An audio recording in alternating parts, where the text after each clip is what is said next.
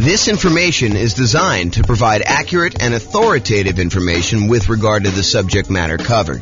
It is offered with the understanding that the presenters are not engaged in rendering legal, accounting, or other professional services. If legal advice or other expert advice is required, the services of a competent professional should be sought. Welcome to the Raleigh Real Estate Investing and Real Estate Financial Planning Podcast. Learn all about investing in real estate in Raleigh, North Carolina, with a combination of real estate financial planning and modeling with numbers specific to Raleigh, plus syndicated, more generalized recordings of live and pre-recorded real estate investing classes. Not all of them specific to Raleigh. Be sure to stay tuned after the podcast for a message from our sponsors. Well, good morning and welcome, everyone. I am James Orr. I'm going to be the one giving the presentation today. Oh, my goodness. Happy Thanksgiving in advance, everybody. Tomorrow's Thanksgiving for those that are not attending live and listen to the recording. Hope you guys are doing some fun stuff. If you guys have any questions throughout the webinar, go ahead and ask questions in the chat window. I'll try to read them out and go through that. This is a brand new presentation. We've never really done it before, so should be good, though. So it should be good. We're going to go over all the different ways that rules work and that you can use to model your portfolio and kind of test things out and see how things are going, especially in this kind of crazy changing real estate market. Things are moving around quite a bit. Let's just say it that way. So thanks for all who attended live. All right, so let's jump right into the content. So I'm going to give you a little bit of background first about like why we're even talking about rules and how things work. You'll kind of get some information here, but we're not going to cover everything. Just don't have time to kind of teach a full day class on this whole thing. So maybe I'll come back and teach some other parts, but honestly, it's not that hard.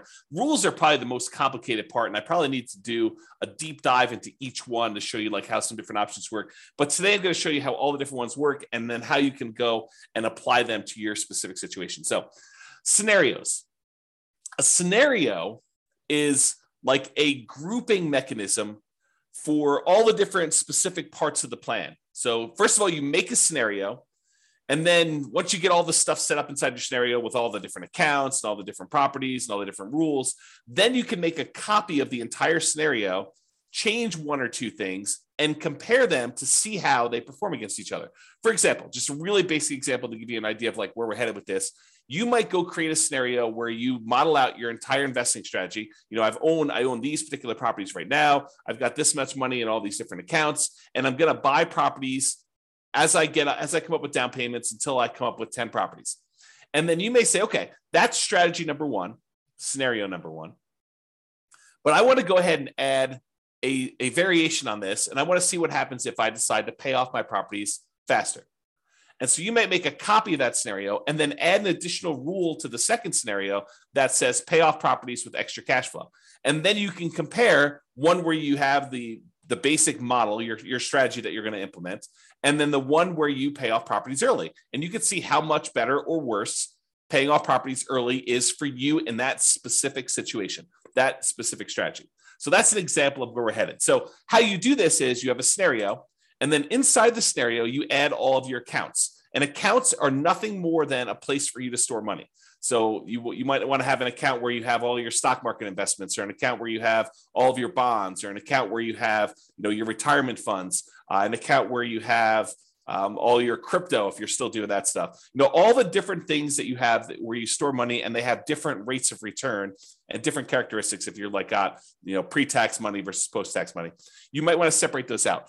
The trick is simplify down so that you only have the maximum number of accounts, the minimum number of accounts that you can before you have to do more. So as one example, if you normally in real life have a separate account for each property, for doing your modeling, you probably don't want to do that. And the reason why is then you got to manage getting money from one account to another account in order to be able to aggregate it to buy your next property. If you just say, look, this represents the sum of all of the property accounts that I have, then you could do it that way. So big picture, you've got the scenario. Now you've got all the different accounts that you've got set up for all the different things.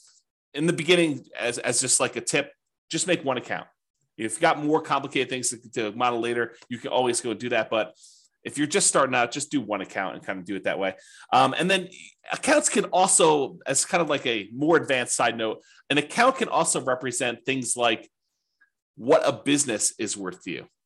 If you think about it, an account really is just a place to store money. So if you say, this represents a business that I own, it's got about $1 million net worth, and you can go ahead and model the income from it somewhere else, you can sort of do it that way too. Okay, so scenarios, accounts, now you've got properties. So inside the scenario, you've got all the different accounts you have, which is all the different places to store money. And then you've got all your properties, all the single family homes, duplexes, triplexes, fourplexes, any commercial buildings, any apartments, any industrial buildings, basically any real property that has characteristics like appreciation rates and rents and taxes and insurance and all those other things. That is another thing. And we break down properties into two major groups. Any properties that you already own. So each one of those is an exact property that you own. And then we don't allow you to make copies. Well, I have to be careful of how I word this. You can make a copy of a already owned property as like a starting point to make another one, but you can't buy more than one of a property that you already own in the same scenario. So any already owned properties you have, just go ahead and add all those as already owned. And then we have this thing called dynamic properties. And really, they're just templates. They represent a property that you might buy more than one of over time. So you can go in there and say, look, I've got a typical 3-bedroom, 2-bath type property that I'm going to be buying more than one of. Right now, they're worth this amount of money. Right now, they collect this much in rent. Right now, their taxes are this and their insurance are this. And over time, the price is going to go up. And over time, the rents are going to go up. And over time, insurance and taxes are going to adjust on this thing. But I might buy one of them this year, one of them 2 years from now, one of them 4 years from now. And so we call those dynamic properties, or you might hear me refer to them as template properties, where you use rules, which we're going to get to in a second, in order to buy more than one of those. So, and any of the properties, whether they're already owned or dynamic, can be single family homes, duplexes, triplexes, fourplexes, apartments, commercials, industrial, any type of building that you have, any type of real property that you have that you want to do that. So again, big picture scenarios, inside scenarios as accounts and properties. And then what we're going to talk about mostly today is how do you manipulate an account or how do you manipulate a property? That's what you use rules for. So rules go ahead and they say, add money to an account, or increase the rent I'm getting on a property, or buy 3 of these properties, or buy a property every year, or start paying off properties with any extra cash I have in this account. Rules are things that manipulate accounts and properties in the scenario that you can do. So as we go through this, we're going to go through all the different rules types. And what you should be doing, in my opinion, is think about your specific situation and how you might apply these rules to you and the setup that you're going to do in the Real Estate Financial Planner software. And if you don't have an account, you can go ahead and make an account. They're free. Go to realestatefinancialplanner.com, go ahead and make a free account. And you could be playing around with this as you listen in the background, although might be better to pay attention, and then you can go back and play with it on your own. But, do whatever you want to do. So realestatefinancialplanner.com, you can go and make your account. But I would suggest you think about your situation and why we might have a rule in the first place for doing this. Because it might give you ideas on things you might be able to do or test in your scenario to see if, hey, maybe I should recast my mortgages, or maybe I should pay off my properties, or maybe I shouldn't take all my extra cash and pay off my properties over time. There may be a reason James made a specific rule that says, hey, only pay off properties if you have a lump sum and big enough to pay off the whole thing, which there is a reason for doing that. But I'll let you discover it on your own because you're going to go ahead and model this in your own stuff. So that's the thinking. So if you're going to go create a scenario, kind of a strategy that you're going to model for yourself, the order that you should do them in is you should make a scenario. And a scenario is this bucket that you're going to hold these accounts and properties and rules in. So you make the scenario first. There's a couple of questions about the assumptions for the scenario. But then the next thing you do is you go create all of your accounts and you make sure your accounts are attached to the scenario, because you can have 5 different scenarios and have certain accounts in certain scenarios and certain ones that do not get put in certain scenarios. So an account is like a module you can use to have in one or more different scenarios. Then once you're done making all your accounts, then I recommend you go make your properties, and your properties are going to reference, where do you want to use as the source for your down payments for your properties, which account, and which account do you want to deposit your rents and get your expenses out of from there. So really, in order to do it in order. You should make scenarios, then you should make your accounts, and then you should make your properties, because the properties are going to use the accounts and you're going to want to put those in the scenarios to do that. So it's helpful to do it in this order. Of course, you can add an account later. You can add a property later. It's not required, but it's helpful if you go ahead and do those in order. And then finally, once you're done making the accounts of the properties, you usually make the rules to manipulate what's happening with the accounts and what's happening with the properties. And this morning, we're going to be focused in on step number 4, rules. With that being said, so once you go in there and you make your scenario, at the bottom of the page on the scenario is the list of your different rules. And there's a big old button that says create new rule. If you click on the button, create new rule, you're going to be shown a page that looks like this monstrosity on the right, which is just a list of all the different rule types that there are. And don't stress, because that is what we're going to be covering today. I'm going to go over what all the different ones mean and how you might use them so that you're not confused when you go in there and you start playing around with different rules. Okay, let me make sure I check my notes. Yeah, so we're going to basically be focused on what the rule does and when you might want to use it. That's what my goal is today, is to kind of talk about what each rule does and when you might want to use it. I'm not going to go into because it would be overwhelming for you. If I went through and I walked you through each of the options for the different rules and how to set it up, not going to do that. Today is going to be, hey, look, here are all the different rules and a whole bunch of different ideas for how you might want to model your own real estate investing strategy, what you should be doing, and to see how it all works out. So when you might want to use it is kind of what we're covering there. Okay. So with that being said, if you notice on this right-hand side, for those that can see the image, if you're listening to the audio, don't stress. I'm going to go over it in detail. But on the right-hand side, there's different groups. There's a group for buying properties, for selling properties, for impacting mortgages, for adjusting scenarios, accounts, and properties, and for other rules. So all I did is I just broke down and I said, hey, these are what the basic groups do. So if you're looking for a rule that does a specific thing, you may want to look under this heading. It's like groups of different rules. So buying properties, there's rules that are all about buying properties. You use these rules to buy dynamic. In other words, the template properties. You do not use these rules to buy anything that's already owned. You either need to have the property in your scenario as already owned, or you do not. So you don't use rules to buy properties that you already own. That's another way for me saying that. So you use these rules for buying properties to buy any template properties. And the template properties, again, are just ones that you've set up that you say, look, I might want to buy a duplex in the future, or 5 duplex in the future, or an apartment building that looks sort of like this, or 10 apartment buildings that look sort of like this. So you either can make different dynamic properties with slight variations, or you can make one say, yeah, I'm going to be buying properties that sort of look like this, and I'll buy 10 of them, or 5 of them, or 7 of them, or 14 of them, or whatever you want to do. Okay. And you can't buy more than one or buy an already owned property again later in the scenario. I already talked about that. So group number 1, buying properties. Group number 2, selling properties. And we could sell properties in a variety of ways, but these are all the different rules about selling properties. You can sell already owned properties. You can sell template properties. And so these are different rules for saying, look, buy a property, own it for 2 years, then sell it. Buy a property when the return on equity drops below a certain ratio, then sell that, and then use the proceeds using a different rule to buy more of them. So you could do stuff like that. So we're going to have a whole set of rules about selling properties. We have a whole set of rules that impact mortgages, like pay off mortgages with extra cash flow, or pay off mortgages when I have a big lump sum, or pay off mortgages if after doing the calculation, I could then achieve financial independence if I paid off these mortgages, or recast a mortgage. And recasting a mortgage, for those that don't know, is, let's say you have $10,000 that you got a bonus from work or whatever it is, $10,000.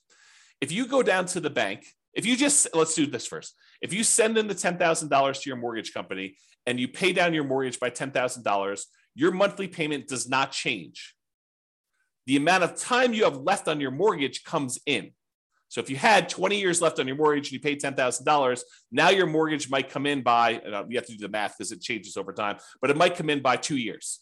Okay. So you have 2 years, you'll pay off your mortgage 2 years faster if you just make the regular payments from then on, if you just sent the $10,000 in. Or with some mortgage companies, you could take that $10,000, you could go into the bank or call them up on the phone and say, look, I would like to recast my mortgage. And they say, okay, if you send us the $10,000, we will go ahead and restructure your mortgage so that it still pays off in the same amount of time, but your monthly payment goes down by, let's call it $100 a month. They do a calculation to figure out what the new math would be so that it pays off still in that same amount of time. And now you can reduce the amount of your monthly payment, improve your cash flow, as an example, by recasting your mortgage. And they may charge you a fee to do that, by the way.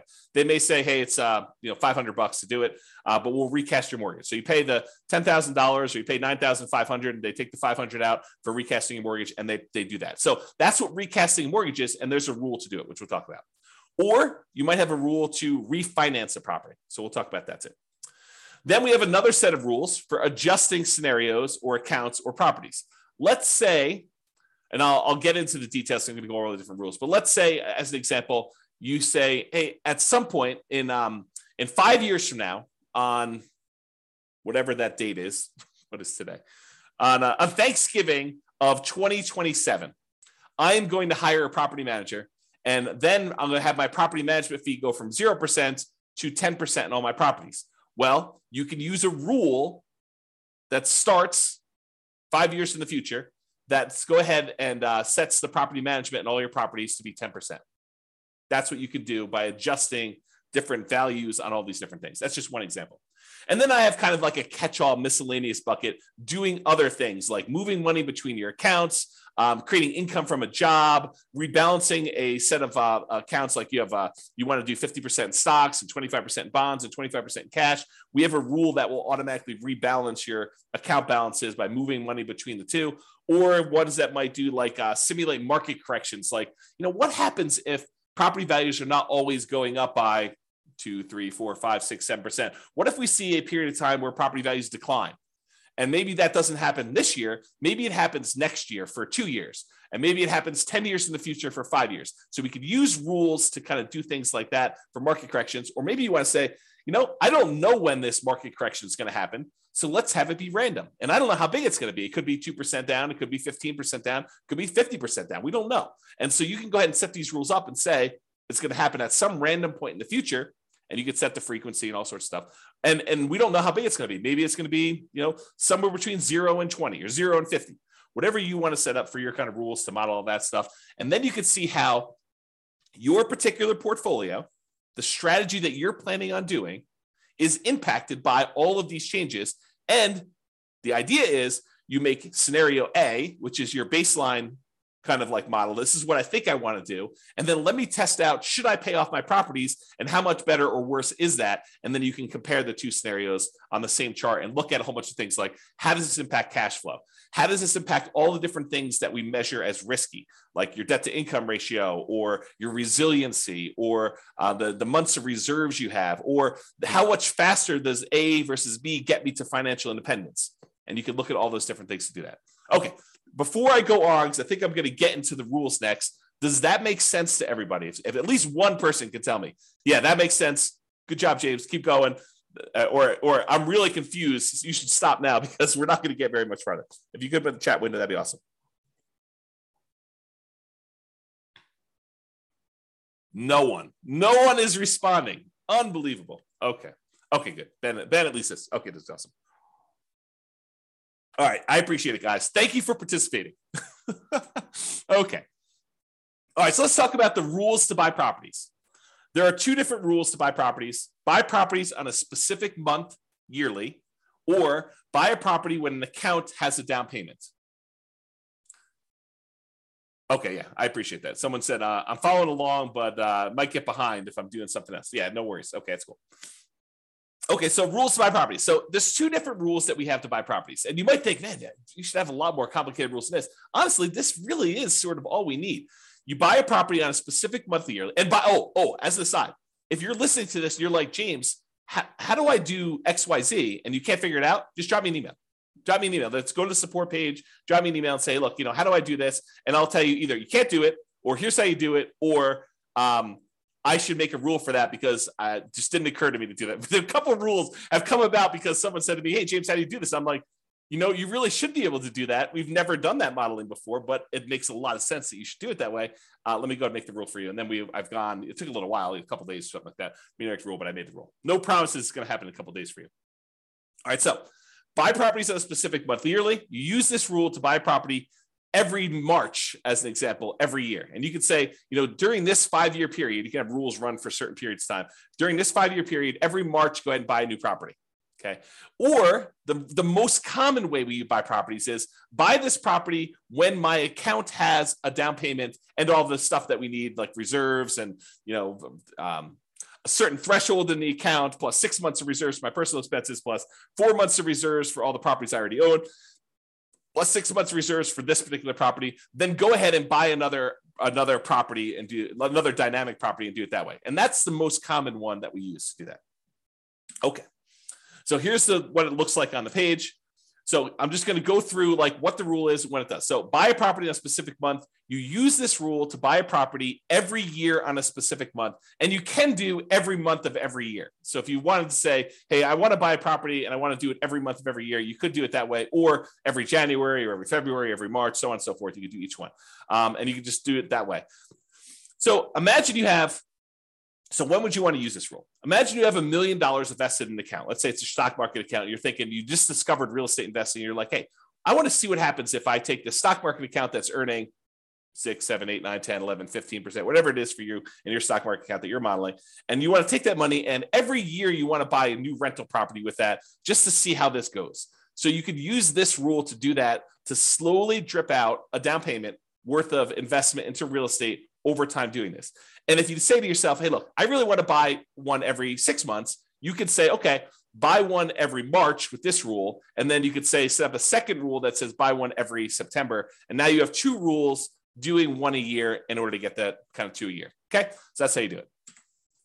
All right. So buy a property when it counts as down payment. This one allows you to buy a property as soon as you have enough for the down payment, plus any closing costs, plus any reserves. And as you can see by the image on the right, there's a lot of options for you to define what this means. So you might want to define, hey, I need to have at least $10,000 in this bank account, adjust for inflation or not adjust for inflation, plus 6 months of reserves for this property, plus 3 months of reserves for all the other properties that I own, each other property that I own, plus 5 months of personal expenses, and then only buy 3 properties with this rule. Stop this rule after I own 3 properties. So there's different things you can do to manipulate this. And there's also stuff you could say, do I want to take into account my debt to income, like make sure that my debt to income is below a certain number? Or you could say, I'm buying creatively. I'm going to go buy properties subject to, or I'm going to go buy properties on lease options. So the debt to income doesn't matter because I'm actually buying an LLC anyway. And so ignore the debt to income ratio on that, or whatever you want to do. Or maybe you say, I have a real estate agent's license, so I'm going to get paid a 3% commission when I buy these, or go ahead and take a 3% discount. And so you could do all these different variations on this stuff with this rule. Or maybe you say, look, I want to buy properties, but if I can do cash out refinances on the other properties I own, if they're below 75% debt to income, or 75% loan to value, then I can go ahead and say, do cash out refinances to do it. So it's very flexible in all the different ways you can use it, but realize that's what you do. So when might you want to use this? You might want to see how quickly you'll be able to acquire your ideal portfolio of rental property. So you want to say, I want to get to 10 rentals or 10 doors or 20 doors or whatever number you pick. How quickly can I do it with my current income, my current savings rate, my current returns that I have in my accounts? And then as I acquire each property, all the extra cash flow I get gets deposited in this account. So it kind of compounds over time if you've got positive cash flow, or slows you down a little bit if you have negative cash flow, although the cash flows do change based on all the properties. So you could use this to determine how quickly you'll get to a certain portfolio. And then you could test things like, what if I save 10% more? Or what if I save 10% less? Or what if I got a lump sum for a bonus or a divorce or, inheritance or whatever you want to do later on? How would this impact all that stuff? So that's one example. You might want to see the impact of changing how much you keep in reserves has on the speed you can acquire properties. So here's another example. You could say, look, if I use this rule and I say keep six months of reserves for all my properties, how quickly can I acquire all the properties I want to do with that? Or how quickly can I acquire properties if I keep 12 months reserves? I think the market's going to get a little sketchy. Maybe I should keep 12 months of reserves. So if I do 12 months of reserves, how much does that slow me down? And how much riskier or less risky is one or the other? Or how much extra net worth will I have if I don't do 12 months of reserves versus 6 months of reserves or 2 years of reserves? You pick the numbers, okay? So you could use these different rules and make copies of the scenarios to kind of test those. You could see the impact of doing cash out refinances to buy new properties. We kind of talked about that little part of the rule, but you could use that as a way to do that. You can also see the impact of getting a real estate license or acquiring properties creatively. So if you want to test out, Now that interest rates have gone up quite a bit and there are a whole bunch of really low interest rate properties out there, maybe you want to say, well, what if I were willing, not everyone is, to go ahead and do marketing to find motivated sellers, go buy properties creatively and buy properties that way? What impact does that have? Does it make it a lot faster? Does it make it a lot riskier? What does it look like if I go ahead and model that in a variety of different ways? And I'll make a side note about this because I think it's important. Just because a path is optimal does not necessarily mean that that is the one you should do or that you will do, right? I could go and model something and I could tweak everything and say, this is the optimal path, in parentheses, if everything goes my way, if everything goes exactly the way I modeled it, right? But really, I think part of what you are doing with the software, part of what I do with the software, is I say, okay, here's kind of my plan. How does this plan perform in a variety of market conditions? What if things don't go my way? What if things get ugly? How do I perform with this? Is this going to really derail my life? Is this going to make that really bad? And if things go really, really well, yeah, that looks awesome. But if things go not quite as planned, if I get delayed, if I lose a job, if what all those different things that you could do, then you can go ahead and model all that stuff to do that. So I don't know. That was my side note. I just felt compelled to tell you that. So those are some of the different ways you might use this rule to do some modeling. And if anyone has questions, feel free to ask your questions in the chat. I'll try to get to it. Now, here are all the different rules for selling properties. And since I'm going to go through all of them in detail, I'm not going to cover them here, but let's go through them one by one. All right. So here's a rule that says sell properties and pay off mortgages to retire. Here's how this rule works. If by selling some properties, let's say you have 10 properties and you want to sell off 4 of them, okay? If by selling off 4 properties and paying all the associated closing costs, all the transaction costs for sale, the depreciation recapture, your capital gains tax, your real estate commissions. If you pay all those costs, the net you'd have after paying off all these properties, you can pay off the remaining properties. So you have 10, you paid off, you sold 4 of them. Now the money you got after all your expenses can pay off the 6 remaining ones. If that would give you enough cash flow and any money you have invested in the stock market with your safe withdrawal rate, because it takes that into account too, that between the cash flow from the 6 paid off properties and any money you have from the stuff you have invested in your accounts with the safe withdrawal rate, you would be financially independent. Then go ahead and execute this rule. This is sort of the rule if you buy more properties than you need and you let them all grow appreciation wise and paying down the loans, you get a little bit of cash flow over time. And then eventually you get to the point where, hey, if I sold 3 of these, then I could pay off 7. Or if I sold 7 of these, I could pay off the 3. And by paying off the 3, then that actually would get me over the bar of being financially independent, where all the investment income I have would meet my minimum target monthly income in retirement. Then go ahead and do that. Instead of having to guess and check when that happens, we have a rule that says, hey, if you want to go ahead and acquire a certain number of properties, and then by paying off some of them, you can pay off the rest. By selling some of them, you can pay off the rest of them and you'll be financially independent. That's this rule. So you could use this rule to say, hey, I'm acquiring properties. Maybe I get to the point where I don't need 12, right? And so when do you get to the point where you could sell a part of the 12 and pay off the other ones in order to be financially independent with the other money in your account? Pretty cool rule, right? Like an interesting way to do that modeling. At least I think it's a pretty cool rule. I like this rule a lot. Okay, so that was one rule. Here's a totally different one. Sell rental properties after owning them for a specific period of time. So this one allows you to sell all rental properties. It does not do owner occupants. So it's only rental properties after you've owned them for a specific period of time. So let's say you acquired properties and you're doing lease options as an example. So you're buying properties and you think that you're going to be holding these properties for 3 years and then the tenant buyer is going to cash you out. You can go ahead and set this rule up and say, okay, I'm acquiring properties as quickly as I can. As soon as I have a down payment here, buy another one and then find a tenant buyer, a lease option tenant buyer to come in and lease it from me. And I think I'm going to sell these properties after holding them for 3 years. Some of them may be 2, some may be 4, but on average, it's going to be about 3 years. What would that look like? And so you'd use this rule to then sell properties after holding them for whatever period of time you define, X number of months. Okay. So that would be an example of doing that.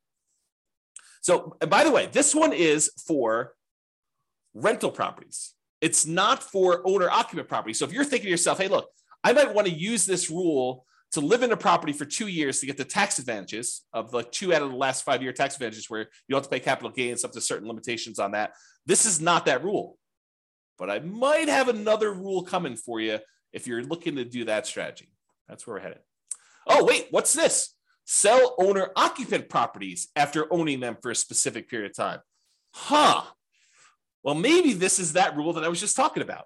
This allows you to sell an owner-occupant property, a property that you're living in, after owning them for a specific period of time. So you could say, hey, I'm going to do this model where I'm buying properties at a discount, but I'm moving into them. I'm going to live there for at least 2 years. Why 2 years? Because there are some tax advantages for you living in an owner-occupant property for 2 out of the last 5 years. I'm not a CPA. Go talk to your accountant to kind of get the details on this. But the basics of what I understand, the layman's version is, if you live in a property for 2 out of the last 5 years as an owner-occupant, and then you sell it, you are exempt from capital gains on that property up to a certain amount, and the amount changes whether you're single or you're married.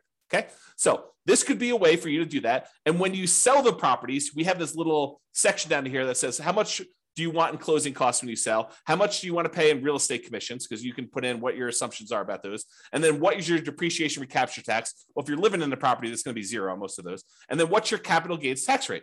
Well, if you're doing this as an owner occupant, you're living there for 2 out of the last 5 years, your capital gains tax rate might be zero here. There you go. All right, Austin says, what's your take on mini syndications on single family homes? Austin, that is not on topic for this particular presentation. This presentation is on rules. So we'll be covering that. Splitting profits with investor or funds deal. So I'm not going to cover that today. Maybe we'll do a class on that in the future. I'll kind of keep that in mind, but not today. Sorry, got too much other stuff to cover. Okay, so that's when you might want to use sell owner-occupant properties after owning them for a specific period of time.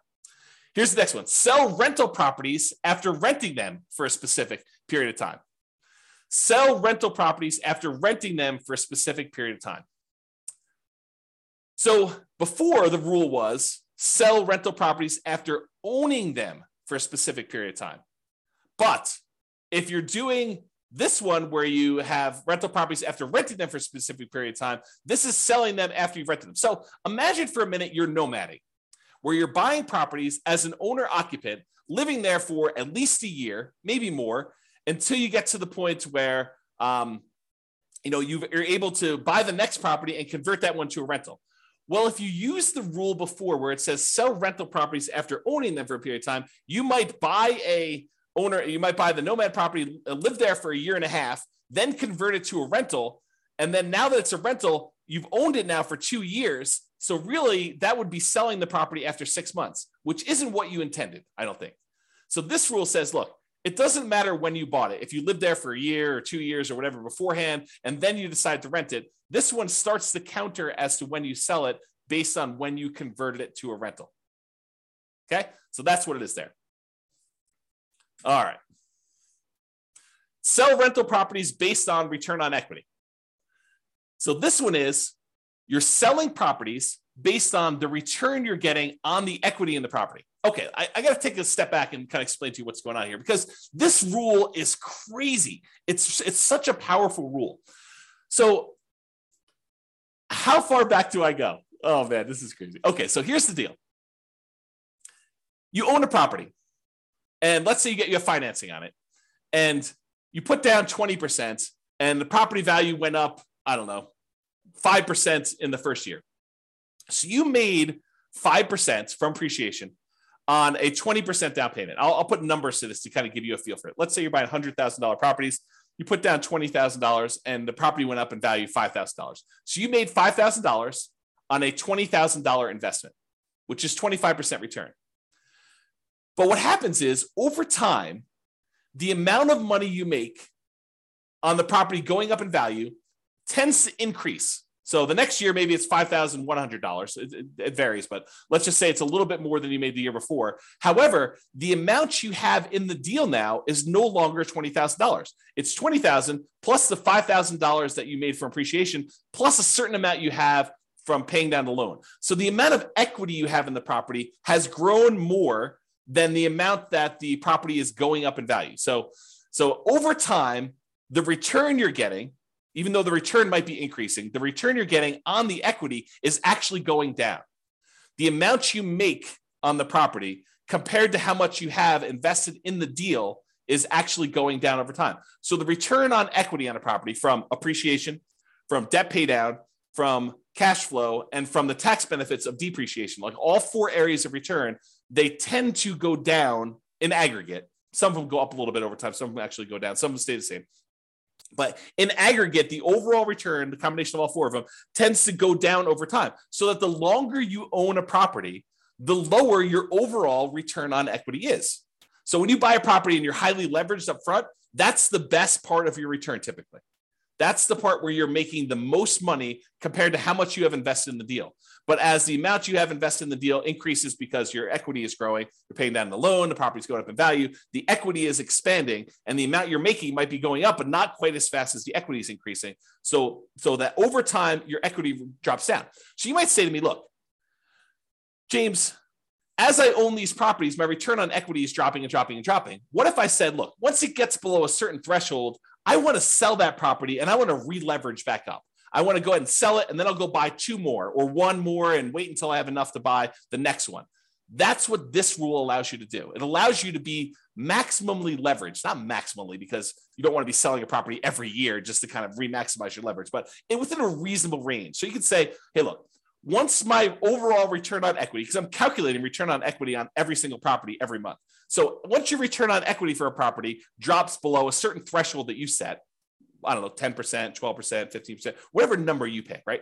But once your return on equity drops below a certain threshold, then go ahead and sell that property, dump all the cash into a specific account, and then you can have a separate rule which buys properties whenever that account has down payments. So what will happen is you have these properties and they're growing and growing and growing. Once the return on equity drops below a certain threshold, it sells that property. Then you have another rule that takes any time. You have money in this account for enough for down payments and closing costs and reserves. Then I go ahead and I buy another property and I replace that one. Or maybe it's two properties because you have enough there to do it. So that's the way you use these rules in order to maximize your return on equity in a particular scenario. Does that make sense?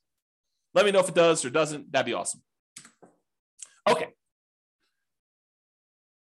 This rule is selling rental properties once your account balance drops below a certain threshold. Yeah, so James says makes sense. James is the only one participating today. Thank you for that. I appreciate that. Okay, so imagine this. Imagine you've got a portfolio of properties and you're trying to make sure that you have enough money to kind of support yourself, and you stop working before the cash flow on the properties will generate enough money for you to live on. So you're kind of operating at a deficit.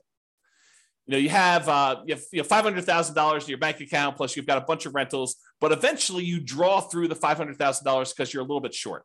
So you could set a rule that says this: once my $500,000 drops to the point where I only have $10,000 or $50,000 or $100,000, whatever your comfort level is, once I get to the point where my account balance drops to $50,000, as an example, then go ahead and sell one rental property to boost that account balance back up. And then I'll keep draining on that account until I get to the point where it drops down again, and then sell another property if you want to. You can kind of use that to do that. So imagine a situation where you stopped working earlier than you should have before you completely are financially independent. And now you have a whole bunch of rental properties with a whole bunch of equity, but you don't want to go sell those properties with equity right now. You want to go ahead and hold on to them as long as you can until the point where you need to sell them in order to put money in your account to be able to support your lifestyle. Then you could use this to model that situation. Or you could say, look, as soon as I get to the certain point where this account balance drops to a certain level, go ahead and sell a property because I want to be able to use that money to buy new properties. You could use that too. So this is similar to a rule that we're going to have later, where instead of selling the properties, you do a cash out refinance in order to bring your account balance back up. So they're sort of like a pair of rules. This one is the sell the rental. You sell it, you pay all your expenses on it, your closing costs, real estate commissions, depreciation, recapture tax, your capital gains tax. You can go calculate all those, and then the net gets deposited to your account. Or, which we'll get to here in a second, there's a similar rule that says, once my account balance drops below whatever threshold you set, then go ahead and do a cash out refinance to get to those. I did a whole class where we really use these rules a lot. I compared a person who lived in a really high cash flow market to a person who lived in a really high appreciation market. And I showed that while it's a lot easier to get to the place you want to be when you're in a really high cash flow market, you can get there in these really high appreciation markets with a combination of selling properties or doing cash out refinances. But there's some complications with the cash out refinance, which I talk about that in that 2-hour class. But I think the name of that class was cash flow versus appreciation. I think that's what the name of the class was. And I set it up as two different people competing, and go watch that if you haven't seen it before. It's pretty good if you're interested in this particular modeling. Okay. All right. Next rule: sell properties, but only if by doing so, the money that I get from all the properties will allow me to retire based on a safe withdrawal rate. So I mentioned safe withdrawal rate earlier. I'm going to take a moment to kind of make sure everyone understands what I'm talking about. So there's this study, it's called the Trinity study. And what it basically did is it went back through historical stock market rates of return. And it said, if you only take out 4% of your of the amount of assets you have invested in stocks and bonds, then the likelihood of you running out of money in a 30-year retirement period was really, really low. That's the basics of the study. And so what they called that 4% was a safe withdrawal rate. And I'm using safe in quotes because there's been some arguments that it's really not so safe. There's been arguments by the guy who came up with it that it could be a lot higher than 4%. So really this idea is, if you have a certain amount of money invested in stocks and bonds and maybe some cash, what percentage of that portfolio, if you have $1 million, what percentage of the $1 million can you take out each year where you are not very likely to run out of money? That's what a safe withdrawal rate is. So you've defined what your safe withdrawal rate is in the software. You basically say, my safe withdrawal rate is 4% or 3% or 5% or whatever number makes sense to you. And you can test these things, right? You can go ahead and run a scenario at 4, you run a scenario at 5. What difference does it make? Run a scenario at 4, run a scenario at 3, maybe do some market corrections in there to see how that plays out. You can do all this stuff. But this rule says, look, I've got a bunch of rental properties, and maybe I have a little bit of money invested in the stock market right now in one of the accounts in there.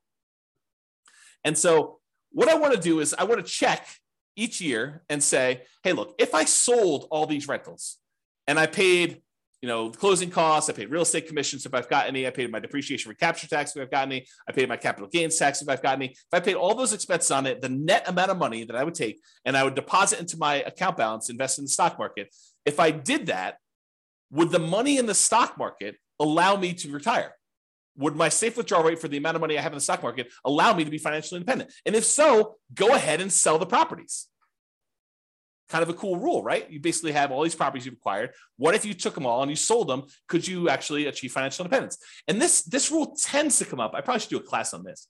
This rule tends to come up when you're in a market where the cash flow you're getting, the cash on cash return you're getting, or it's actually the cash on cash return on equity you're getting, is less than your safe withdrawal rate, right? Because in that way, the money you're getting, the cash flow you're getting on the property you have is actually lower than your safe withdrawal rate. You'd be better taking that money and investing in the stock market according to this rule. And then who knows what will happen in real life, but at least in the mathematics of it, that it'd be better for you to actually be invested in the stock market than in rental properties, which can happen depending on your market and your situation and what you've got set up there.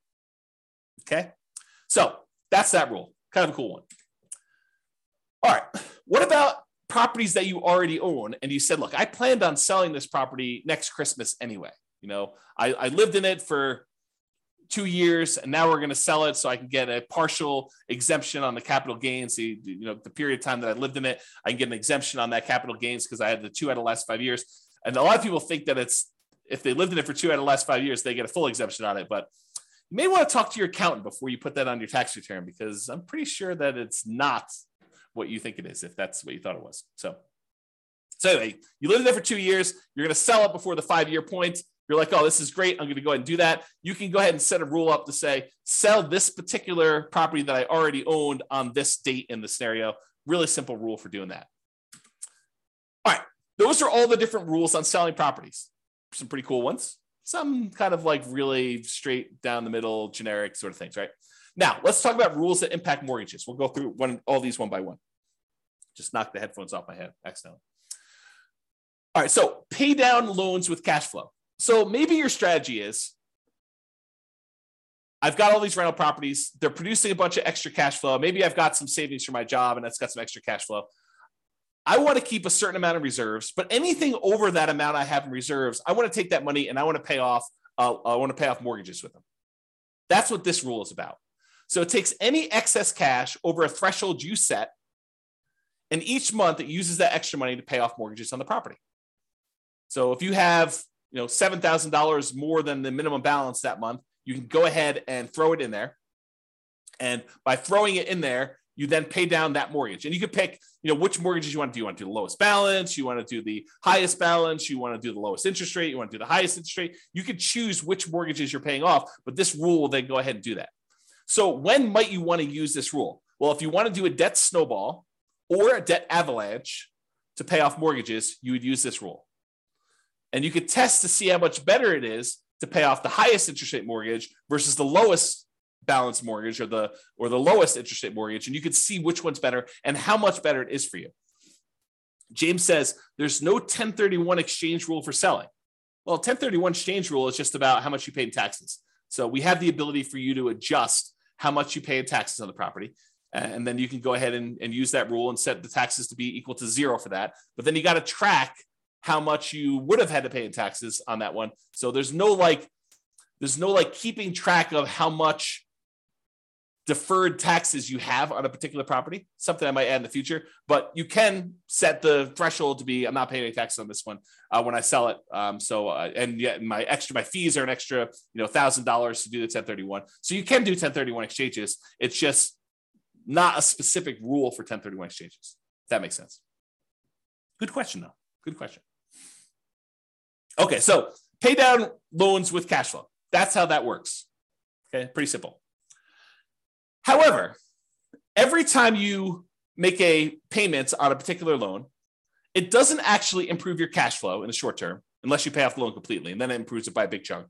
But it doesn't improve your cash flow because by paying down the loan, all you're really doing is moving in the date that loan gets paid off from where it was to closer.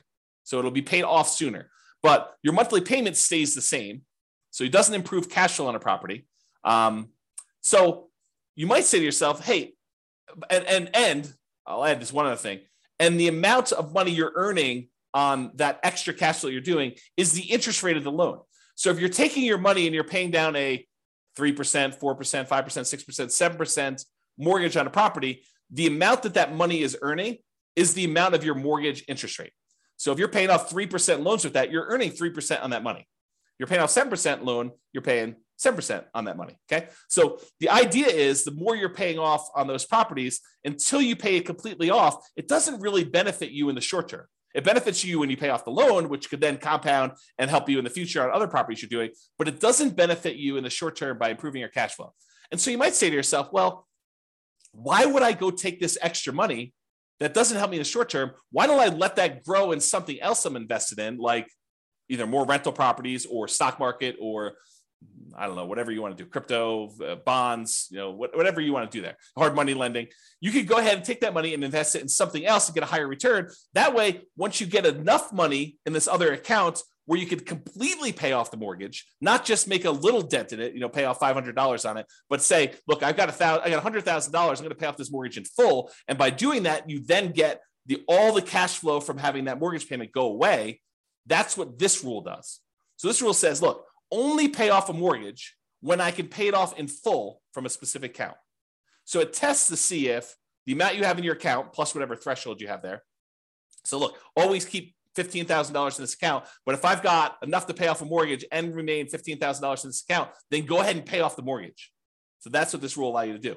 And then which mortgage you want to do, the lowest balance, the highest balance, the lowest interest rate, the highest interest rate, whatever one you want to do, and it'll kind of do which properties you want to do it that way. But this allows you to go ahead and say, keep this money invested in whatever, the stock market, bonds, until I have enough to pay off the mortgage, and then do that.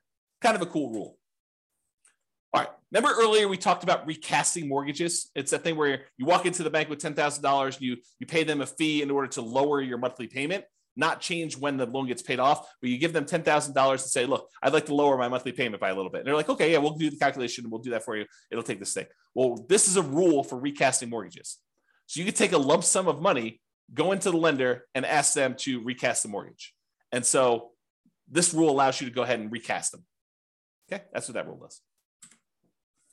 All right, remember before I told you about selling properties based on the account balance? If my account balance gets so low, then go ahead and sell a property to replenish that account balance so I have money to live on or money to invest somewhere else.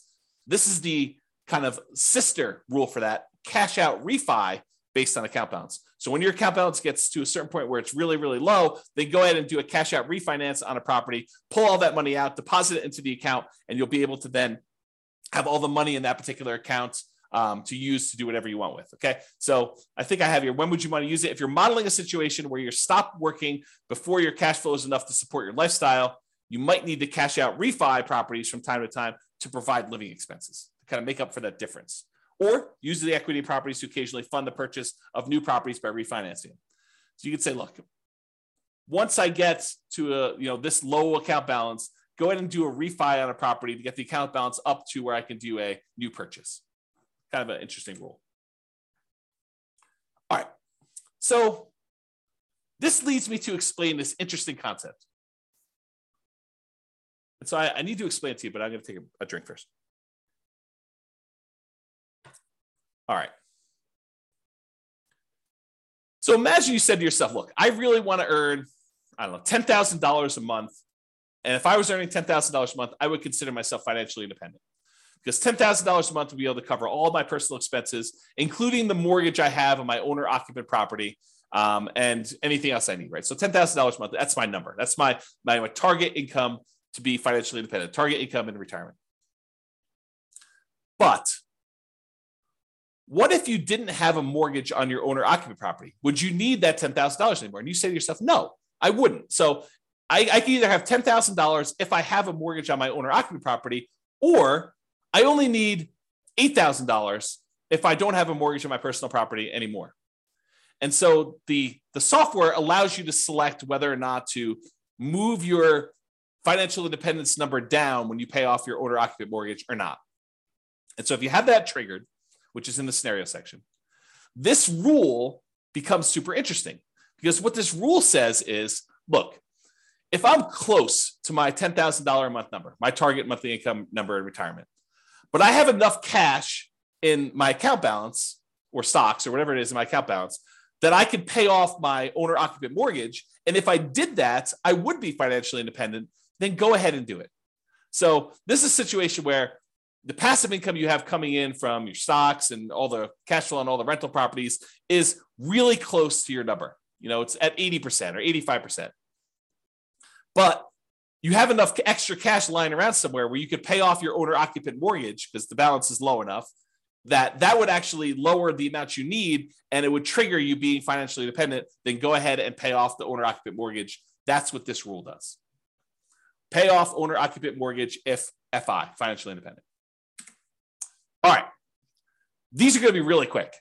These are the rules that allow you to adjust values on your scenario or on different accounts you have or on different properties you have. Okay. So set value on scenarios. What this rule does, it allows you to change any values you defined for the scenario at different points in the scenario. So originally you thought your safe withdrawal rate was going to be 4%, but 10 years later you say, hey, look, now I want my safe withdrawal rate to be 3%. You'd use this rule to run 10 years later and change your safe withdrawal rate number from 4% to 3%, as an example. Or you defined your refinance mortgage interest rate in your scenario as 5%, which is low now, but at the time seemed reasonable. And now you're like, look, in the future, I want this to be 7%. You can use that to change that too. You can use this set value on scenarios to do it at some point in the future. Or you want to say, hey, look, my minimum target monthly income retirement threshold is now $4,000, but I want it to be $5,000 in 5 years from now. You can do stuff like that. Or your safe withdrawal rate number, as I use as an example. This is that rule that allows you to do that.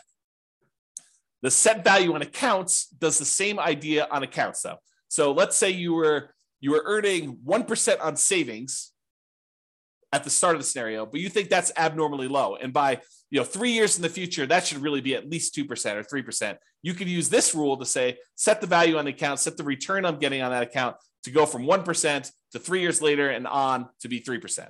Or you say, I want to set it to 1% now, but a year from now, I want it to be 2%. And a year from then, I want it to be 3%. And then you could use it to do stuff like that. Or the other thing it could do is you could set it to be a random number.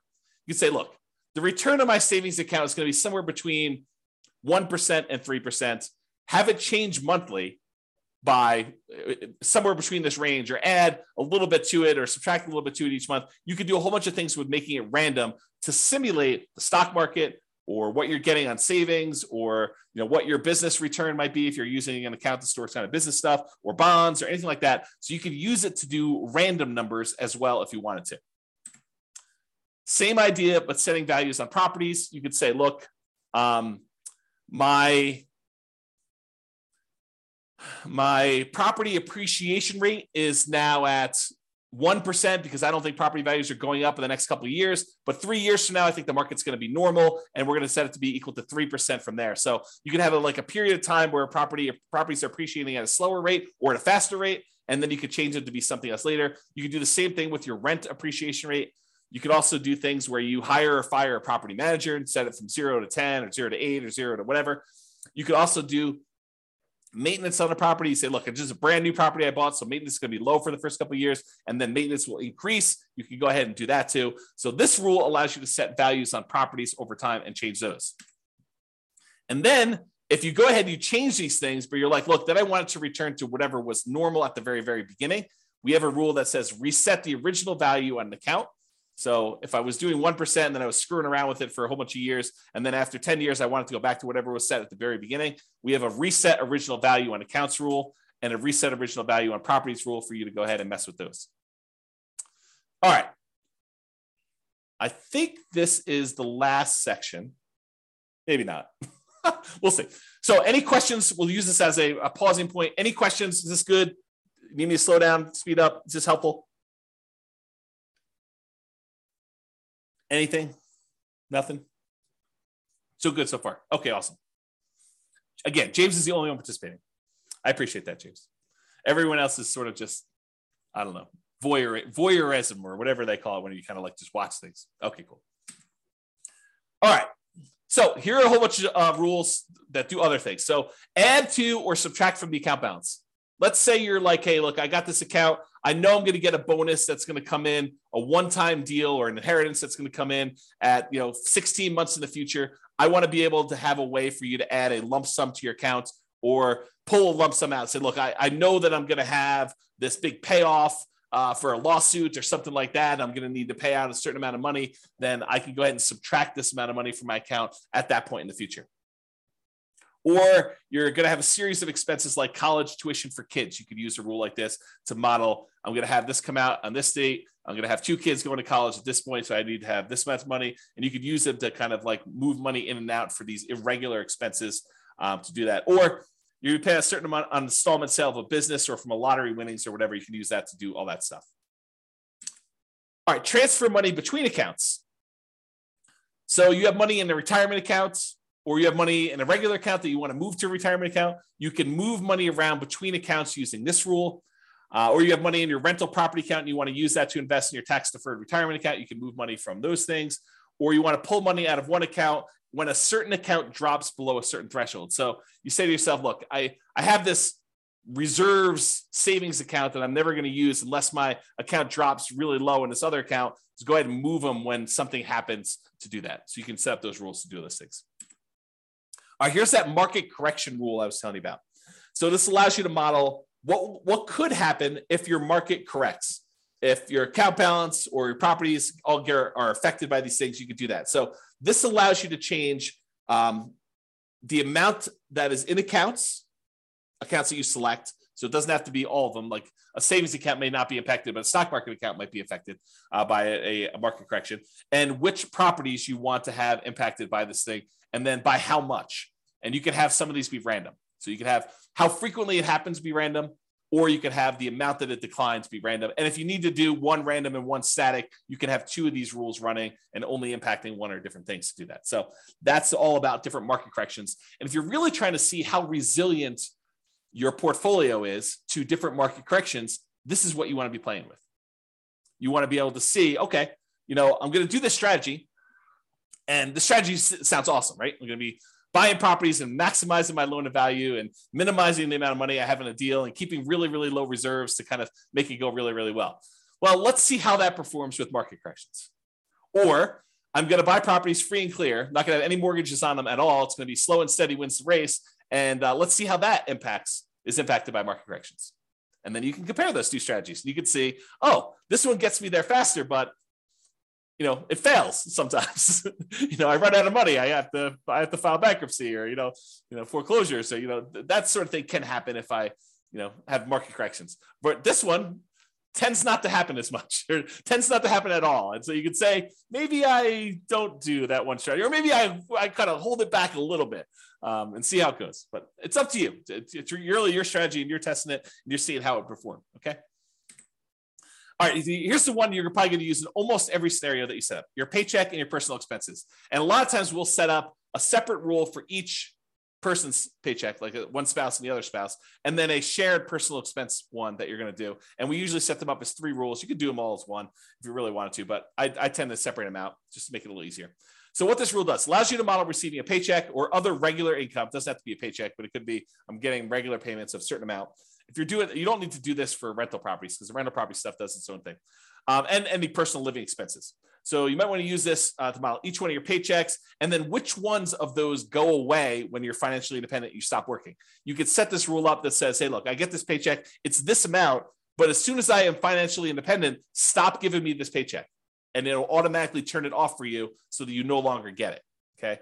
And then you could use it later if you wanted to model Social Security if you don't want it to count towards your income to qualify for being financially independent. So we have another rule specifically for Social Security, which does count towards your financial independence number. But if you're like, look, I don't believe Social Security is going to be there, it's nice if it is. Let's go ahead and model that Social Security, but don't count it toward my financial independence number at all. You'd probably want to use that sort of like a fake paycheck from Social Security. Okay. So you could use that to model that too. And so to do Social Security, you just have this rule start at whatever date you'd qualify for Social Security and have it run through the end of the scenario doing that. Okay. Passive income. This is the one where you could do Social Security with, but it does other things as well. So passive income models things like Social Security, pensions from jobs, and annuities. So if you went and you bought an annuity and you're getting whatever it is, $2,000 a month from the annuity that you purchased, you could use that to model this. And you could go ahead and it's very similar to your paycheck one, except this does count in your calculation for being financially independent or not. Okay, so you model Social Security and pensions and annuity income from that. Lumpy income. Let's say you're like Ben and you flip properties, and you want to have lumpy income come in from every time you flip property. Maybe you flip a property every 6 months, or every 3 months, or every 4 months, or every month, or whatever it is that you do. So you could use this to be what I call lumpy income, irregular income that comes in kind of big chunks. So if you have a fix and flip business, or you get irregular bonuses from your job, or you want to simplify modeling lease options where you don't want to put the properties in there and hold them and stuff, you say, look, I'm doing this lease option business. Every 3 years or so, I get $30,000 or $50,000 or whatever your number is. Then I want to model it like that. You could use the lumpy income rule to model things like that. So you could say, I get $50,000 every time I do a flip, or $20,000 every time I do a flip, or depending on your market and your profit margins and stuff like that. But you could use it to do stuff like irregular income, to say every X number of months, I get this lump sum of money coming in. Rebalance your portfolio. So this one allows you to say, okay, I've got 3 accounts. I've got an account for stocks. I've got an account for bonds. I've got an account for cash. And every year I want to move money around such that I always have whatever, 50% in stocks, 30% in bonds, and 20% in cash. Use this rule that every January or March or May or whatever you want to set it up as, you go ahead and readjust your rules, your accounts to be this percentage, this percentage, this percentage, and you move the money from one account to another to be able to rebalance your portfolio to keep them where they need to be. If you have a retirement account that has required minimum distributions, you'll want to use this rule to do the required minimum distributions. So basically it does a calculation for you to tell you what percentage of the account you need to take out that year, and then when you want to take it out. You pick a month, and then every year it does the calculation based on your life expectancy and your tax rate. Your life expectancy, and then you could put a tax rate as to how much you get taxed coming out, so you could do required minimum distributions with that as well. And that, my friends, is the end. I only went 3 minutes over, but I hope that was helpful. I hope that really gave you a good idea of all the different things you could do and all the different ways to model your situation with the rules that we have in the Real Estate Financial Planner software. Yeah, Richard says, thanks, James. A lot of info here. Exactly. I try to give you guys good info. I really do. I try to give you good stuff. So, any final questions from all of the really quiet people on things? It's almost as if Thanksgiving's tomorrow. Almost. Yeah, Ben says, awesome. I hadn't looked into the rules before. Very powerful. Yes, thank you. It is very powerful. I agree. So you guys are very welcome. Any final questions before I let you all go? Get ready to celebrate and enjoy Thanksgiving with your families. Nothing? Oh, so what is this? What is this? You're very welcome. Very welcome. Is it a deal? A deal. Thank you very much. A deal. A deal. That's a great name to be like in a real estate investing kind of person. There you go. Thanks for doing these classes. You miss the ones in person. This is great. You are very, very welcome. James says, no questions, good material. What is the software you're using? It's the Real Estate Financial Planner software, realestatefinancialplanner.com. It is the software I wrote to be able to do this modeling. So it's not like off-the-shelf software. I programmed it for you. I did it as my service to you. So there you go. It's available on the website, realestatefinancialplanner.com. Go create a free account and you can do all this modeling. And honestly, you don't need to start from scratch. I'll probably do a whole class on this, but if you go to realestatefinancialplanner.com/model, just pick your city. And I've made some sample scenarios for you to start from. Go ahead and just copy that right into your own account and then just edit. That way you don't have to go create everything from scratch. You can say, oh, I see there's a property here. Let me go ahead and change this to be closer to what my properties are and go ahead and do that. Yeah. James says, cool. I'll start modeling this weekend. Yeah. Let me know if you have questions. That'd be good. All right, folks. Thank you all for coming. I do appreciate it. Have a great Thanksgiving, and I will see you all post-Thanksgiving. Bye-bye for now. Thank you all. With home prices up, mortgage interest rates up, and rents up, but not quite enough to counteract the higher prices and interest rates. Cash flow on rental properties in Raleigh is harder than ever. Book a call with the Real Estate Financial Planner to apply our proprietary 88 strategies to improve cash flow on your rentals. See the show notes for a link to schedule your call and improve your cash flow today. If you're a real estate agent, lender, or professional in Raleigh that wants to help our real estate investor listeners, consider reaching out to learn about collaboration opportunities with this podcast. We'd love to add more value to our listeners by having you assist our investors buy, sell, and finance their real estate investments. See the show notes to schedule a call to discuss collaboration opportunities.